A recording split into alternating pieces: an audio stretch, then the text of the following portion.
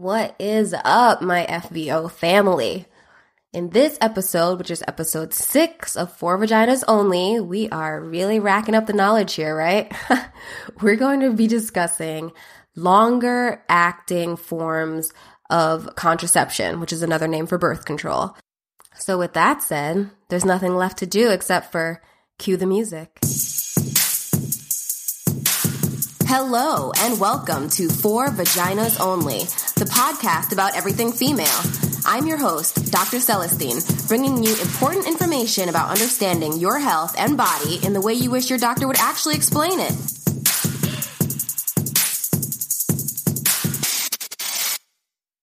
All right, so in the first birth control episode, we went through the birth control pills, the patch, the ring, and all of those things are technically considered more of like a short-term type of contraception. In this episode, we're going to be talking more about the longer acting forms of contraception, the types that you don't have to think about taking every day or every 1 or 2 weeks.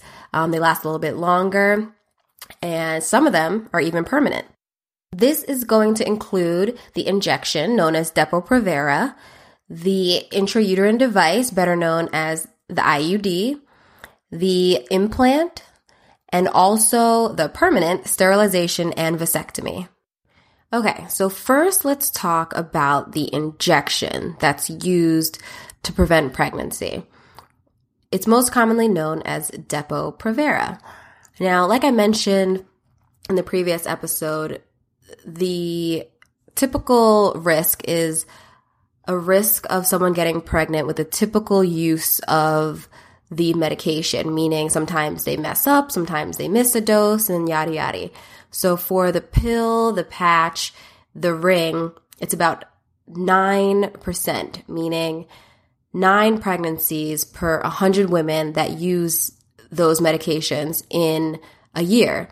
For the Depo-Provera injection, it's a little less at 6%, meaning 6 out of 100 women that use this medication in a year, the first year, will get pregnant.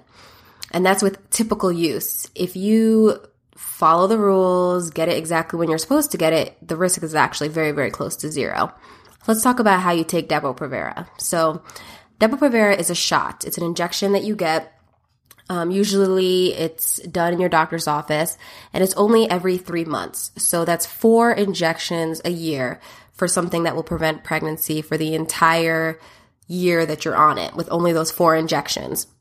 So it's great. It's great for those that can't remember to take a pill every day or that don't want to use the patch or the ring. It's a wonderful option. Also, the Depo-Provera is progesterone only. So similar to the progestin only pill, it does not contain estrogen. So same kind of risk-benefit profile in terms of what I described in the first episode with the progestin-only pill, which is great for those that can't be on any estrogen. The one downside of the Depo-Provera is the bone density and questionable fracture risk that can happen from use of this medication. So it's important to mention that the FDA actually issued a black box warning on Depo-Provera back in 2004. What this black box warning says is that if you use Depo-Provera for a prolonged period of time, which they indicate as more than 2 years, you might have significant bone loss or bone density loss, especially with the longer that you use it. And they say that the bone density loss may not be completely reversible even after you discontinue the medication. It also states that it's unknown whether if using Depo-Provera during the adolescent years or early adulthood, if that will decrease the peak bone mass that you can reach in your future. They mention that part because you build up the most amount of density of your bone during puberty. So if you're on this medication during puberty, it's saying that it's unknown whether or not you will build the amount of bone that you were always supposed to build if you had never taken this medication. Now look, yes, that is important to know, but there also are a lot of studies out there that state that the bone mineral density recovers, goes back to normal or very close to normal after you stop the use of this medication.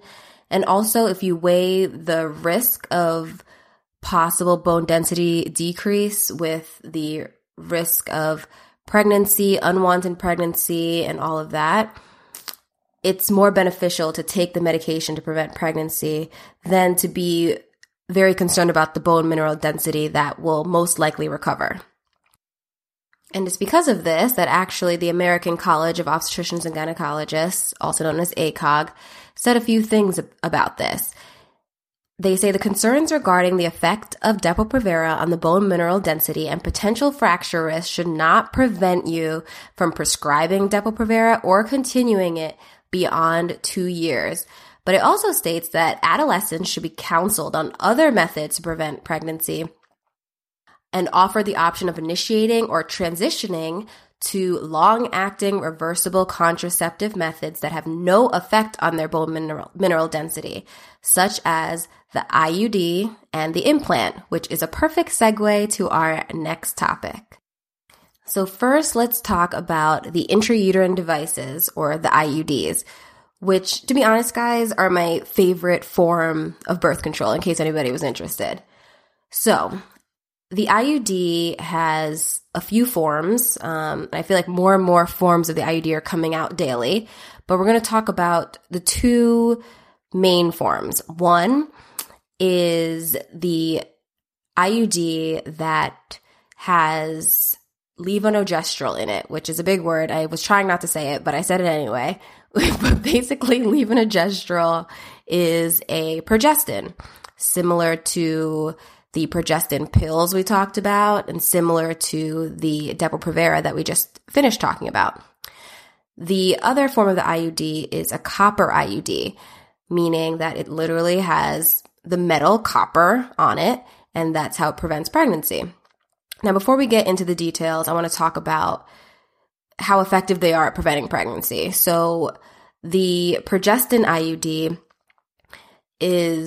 has a rate of 0.2% of people that get pregnant in the first year of taking it, while the copper has 0.8%, which basically means both of them have less than one pregnancy per 100 women that are using these devices in a year, which is fantastic. It's fabulous. It's very close to if you had a procedure that permanently stopped you from getting pregnant, like a vasectomy or a tubal ligation. So, what more could you want, right?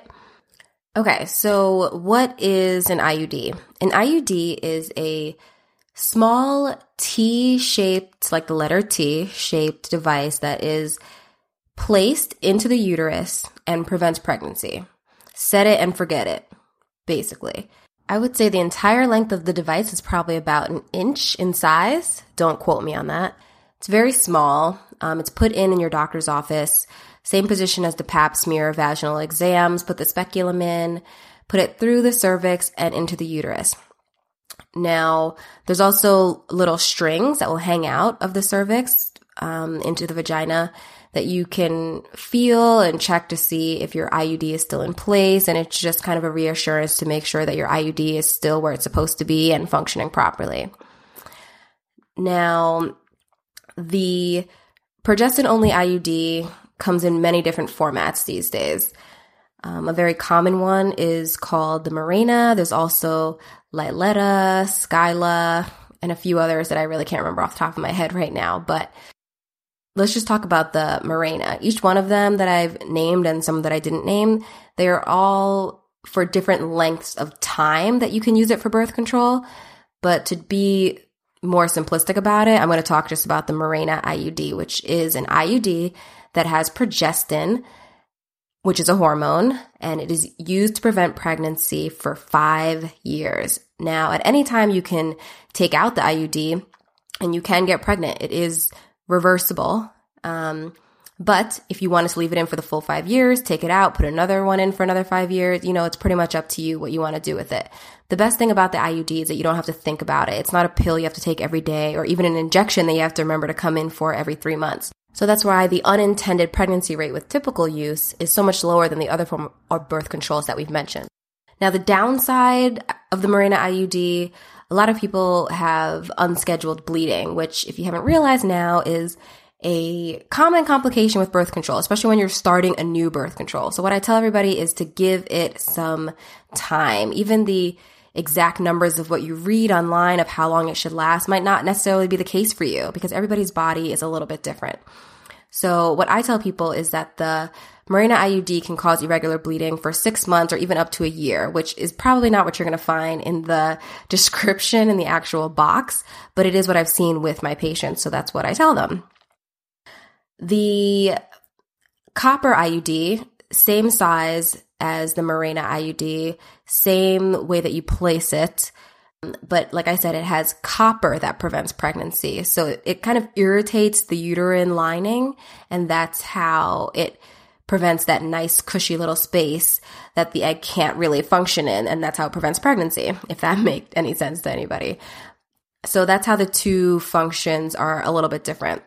With the copper IUD, though, I've noticed a lot more unscheduled bleeding for a longer period of time, and I would say, that is kind of the difference between the two of them. But I have had people on both that love both. So it just depends on your body. But I would say if you are really young, or if you know for sure that you don't want to get pregnant for at least 9 to 10 years, to try the copper IUD and see how it works for you. If you're on a shorter time frame, 4 years, 5 years, then possibly the Mirena is better for you, or even one of the shorter term ones, like the 3-year Skyla, for example. And yes, sometimes the stories you hear about the IUD can be true, but the complications with them are very, very minimal, as in the rate of them happening is minimal. So it can be expulsed, which is coming back out the way that you put it in, which can happen in 2 to 10% of people within the first year of placement. Also, there have been instances where perforation occurs, meaning that the IUD actually comes out of the uterus and into the abdomen.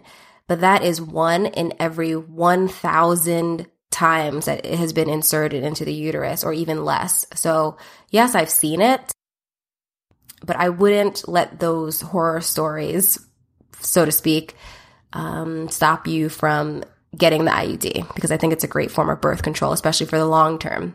So the implant. The implant is referred to by its brand name a lot of times, called Nexplanon. The implant is about the same size as the Mirena, and it's placed into the fatty tissue of the arm, the upper arm, and it prevents pregnancy for 3 years. Now, it's the same thing as you have to go to your doctor's office to have it placed into your arm. You can feel it under the skin once it's placed. The placement is usually very painless. We numb the arm with medication so that you don't really feel it. And, it's okay. I think one of the main things that I see with the implant is that there's a lot of unscheduled bleeding. I would say more unscheduled and unexpected bleeding than the IUD. I don't think that that's what the package insert will say. And it's obviously not the case for every single person, because I have people that love the implant as well. But it's definitely the most common reason why the Nexplanon implant is removed before its time has run out. So similar to the hormone IUDs, the implant is also progesterone only, so no estrogen in the implant as well. But unlike the Depo-Provera, these two progesterone-only forms of contraception, the implant and the progesterone IUD, do not have any impact on your bone mineral density. Now, the good thing about IUDs is that they decrease the amount of bleeding and pain that you have with your periods while you're using the IUD. Although it should be known, or mentioned at least, that the copper IUD initially might have an increase in bleeding and cramping, but over time, the amount of bleeding and cramping actually do decrease, similar to the progestin-only IUD. Now, a lot of patients that I have on the progestin-only IUD also go on to either have their regular period once a month, which is much lighter, or a lot having no periods at all, which both are, normal things that can happen while on the IUD. Okay, and the last form of preventing pregnancy I'm going to discuss in this episode is permanent sterilization. Now, when I say sterilization, I mean either the man getting a vasectomy or the female getting their tubes tied or a tubal ligation. Now, these are permanent. They are not reversible, no matter what you might read on the internet. And they're great at preventing pregnancy. For the vasectomy, 0.15% of women will get pregnant out of 100 in the first year after a vasectomy, and 0.5 after a tubal ligation, which are not the lowest numbers on the board. What I forgot to mention, silly me, is that the implant, the Nexplanon, actually has the lowest rate of pregnancy even in typical use, because obviously typical use is just, it's in your arm and there's nothing you can do about it. Now, its rate of pregnancy is 0.05%, which is, like I said, the lowest. So that's one of, the great reasons to have the implant. But anyway, moving on to sterilization. So the tubal ligation is a procedure. It can either be done by an incision in the abdomen, a larger incision, or a laparoscopic incision with the small cameras, or it can be done through the cervix and into the uterus from below. So the risk of a tubal ligation coincide with the risk of any procedure or surgery. A lot of times you are asleep, so there's a risk of anesthesia and the general risk of surgery, including bleeding, infection, and all of that.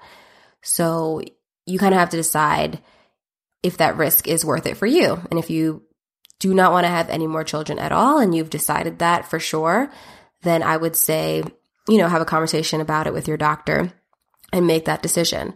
There's also the vasectomy as an option, which is actually safer than a tubal ligation because it's a less invasive procedure. No matter what your husband or boyfriend might say, I know they're usually always scared to get the vasectomy.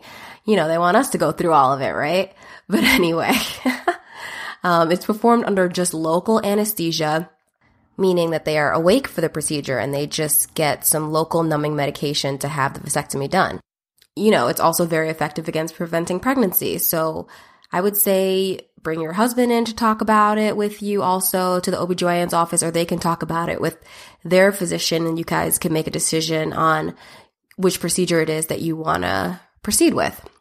I would say the most common thing that happens with the permanent sterilization is the risk of somebody regretting that they did it. That is, it's a permanent procedure. So that risk is real. And it does happen, and it's more common to happen if you get these procedures done when you're younger in age. So that's why I hear a lot of people saying that their doctor won't do it for them because they're such and such age and all of that, which, it's because of that risk of you regretting it in the future. I know for me personally, if someone makes a case for themselves, really wants to get it done, after I explain the risks and all the other alternatives that are equivalent even in preventing pregnancy, such as the IUDs, the implants, or even better, I will do the procedure if that's what you want. It's your body. You make the decision. We talk about all of the risks, alternatives, and benefits, and you get it done. But I know a lot of people have a hard time convincing their other doctors to do it, which is kind of understandable too, because if you are really young, that risk of regret is super real. Quickly, I'm going to mention a few other options that are out there for birth control. I am not going to delve deeply into them because they are the least effective. They are less effective than any of the other methods that I mentioned in terms of protecting against pregnancy. So here we go. The first one is the diaphragm. You have to put it in your vagina around your cervix using spermicide each time you have sex. There's also the female condom, the withdrawal method, the sponge, the calendar-based method, all of which, like I mentioned, are less effective in pregnancy or in preventing pregnancy. I don't normally advise that people use these, but if they come in wanting to use them or have questions about them, then I'm all ears and we can have a full discussion about it. And if it's for you, it's for you. But like I said, they're less effective and I don't like to recommend them in terms of preventing if somebody comes in and wants to talk about ways to prevent pregnancy. So that is it for this episode. We talked about the implant, the IUDs, the vasectomy, the tubal ligation.